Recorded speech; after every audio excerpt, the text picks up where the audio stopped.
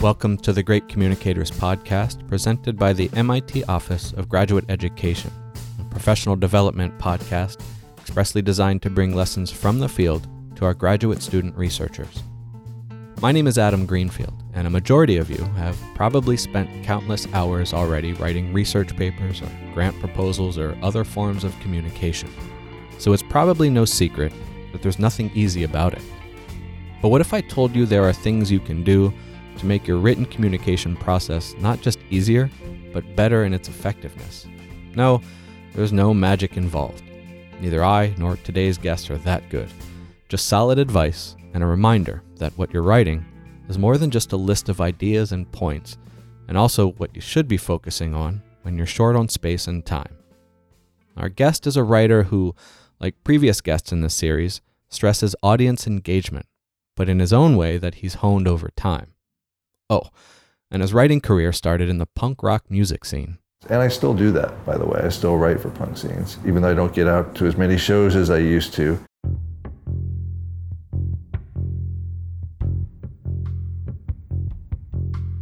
That's Jim Ruland, a San Diego-based writer whose name and voice is well established in the literary scene. I write a lot of different things. Professionally, I'm a copywriter. That's my day job. I work in advertising. And I've been doing that for over 20 years. And I also do a number of other kinds of freelance types of writing, writing book reviews, columns, cultural columns, and I also do some ghostwriting, I do some editing, I collaborate with people, help them get their stories out in the world, and lastly, I do writing for myself, fiction and nonfiction. Along with novels and short stories, Jim's work involves co-authoring books with Keith Morris, the well-known and outspoken singer of punk rock acts such as Black Flag and Circle Jerks, and also Scott Campbell Jr., a controversial figure on the Alaskan crab fishing show, Deadliest Catch. Because of Jim's experience helping others tell their story effectively and engagingly through writing, Jim also advocates for good storytelling, and even pushes back some on the notion that scientific research is just listing a bunch of numbers and facts. When you write, you have a purpose behind bringing those numbers and facts to the table. You're reciting facts, but there's a desired outcome.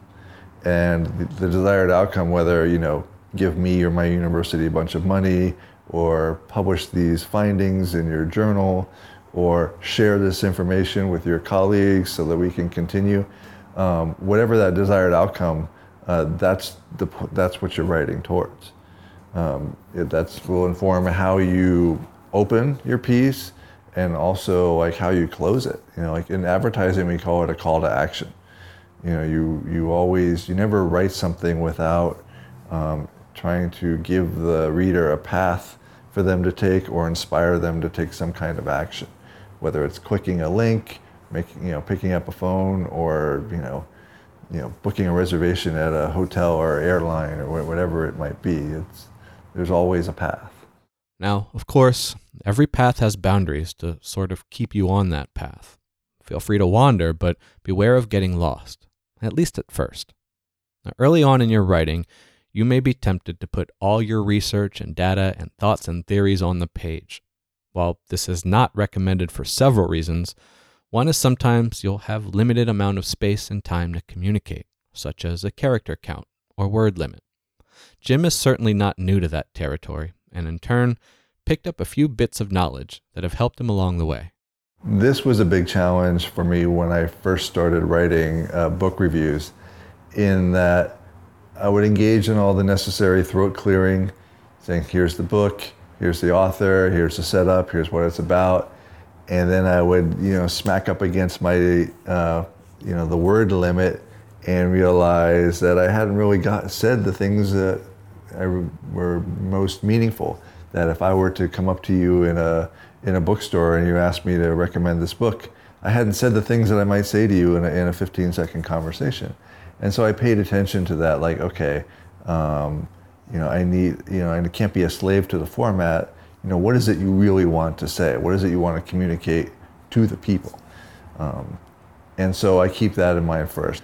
I think it's a really good practice to always know what's the thing you most want to say, and make that your starting point.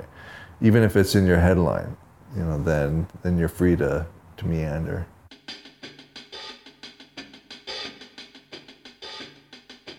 Okay, I want to dive just a little deeper into this one, because sometimes it can be difficult to know what should be kept and what should be cut when editing a written piece of communication. Even if you have no character count or word limit, a well-structured story is typically more effective and consumed in its entirety by the reader than a rambling tale or grocery list of items. So how does the writer make it easier for that to happen for the reader? According to Jim, have intentions and goals in mind of what you're trying to communicate. That's a good starting point to knowing what is extraneous information and can be left on the cutting room floor, and also what is important to the story.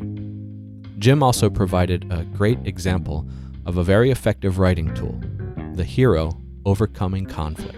In narrative storytelling, you're always generating conflict so that your hero can overcome adversity or succumb to it, and then give them an opportunity to reflect and rejuvenate and try again.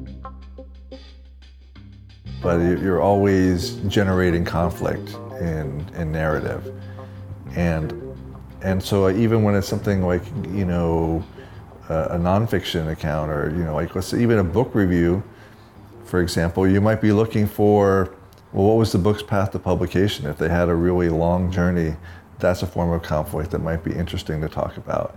If their person is writing in a field that's very crowded and yet enjoyed success anyway, that's a kind of conflict. Or if it's something trailblazing and new, and you have to kind of convince people this is the kind of storytelling people should pay attention to. That's, again, another form. So I think it's funny, most writers, I would say, in life avoid conflict wherever possible, but on the page, we seek it out. Where writers may be picky or hesitant about when to be the hero, scientists are usually pretty eager to head into the direction of conflict in hopes of either resolving it or at least coming to a better understanding of it. I mean, scientists aren't running towards burning buildings, which is definitely a highly respectable way of resolving a problem, but they are tackling some significant issues in the world, like cancerous tumors or prosthetics for children, or conquering mathematical and engineering feats no one thought possible. It's inevitable that there will be conflict in the research you're writing about. In the hero narrative archetype Jim is talking about, you're the hero, and the conflict is the problem you're trying to solve. However, whether you solved it or not is not the priority when it comes to the writing. The bigger goal is to make sure your reader understands what the conflict is and how the hero arrived at the current state or result of the research. And Jim's pretty sure if you, the scientist, can do all of that, learning to effectively communicate through writing can definitely be done and may even have an added bonus. If you're one of those people that says, I'm a scientist, I'm not a writer, I think you need to scrap that way of thinking. Writing is just like anything else. It's a tool, it's a craft. Some people write at a level where it's art, or they practice it like art, but it's something that can be learned. The desire to communicate effectively can take you to some really interesting places and put you ahead of your peers who are, lack the willingness to go there. As technology moves forward, what's interesting to me is that, even though we see more video in advertising and more video in our online experience, it's still words. And all of that stuff is written.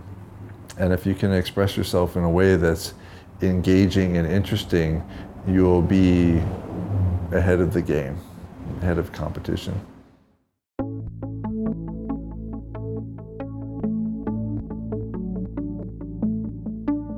So when it comes to writing, there are tricks of the trade that you can use to ensure effective communication and keep your audience engaged. First, remember you're trying to get your audience to reach the same level of understanding and desire to do something with that information. As Jim put it, writing, in many instances, is a call to action. There's also the potential for having a limited amount of time or space to communicate everything you want your audience to know. In this case, get the most important bits of information and knowledge out first, then fill in around it. And finally, always remember writing is a craft to be honed and mastered over time. You may feel like you're better off with numbers or analyzing data, and to start, you may very well be. However, that doesn't mean you can't be an effective written communicator. Just as you spent years gaining the knowledge from your research, the same applies to honing your skills as a communicator. Thanks for listening to the Great Communicators podcast, brought to you by the MIT Office of Graduate Education. My name is Adam Greenfield, and feel free to talk amongst yourselves.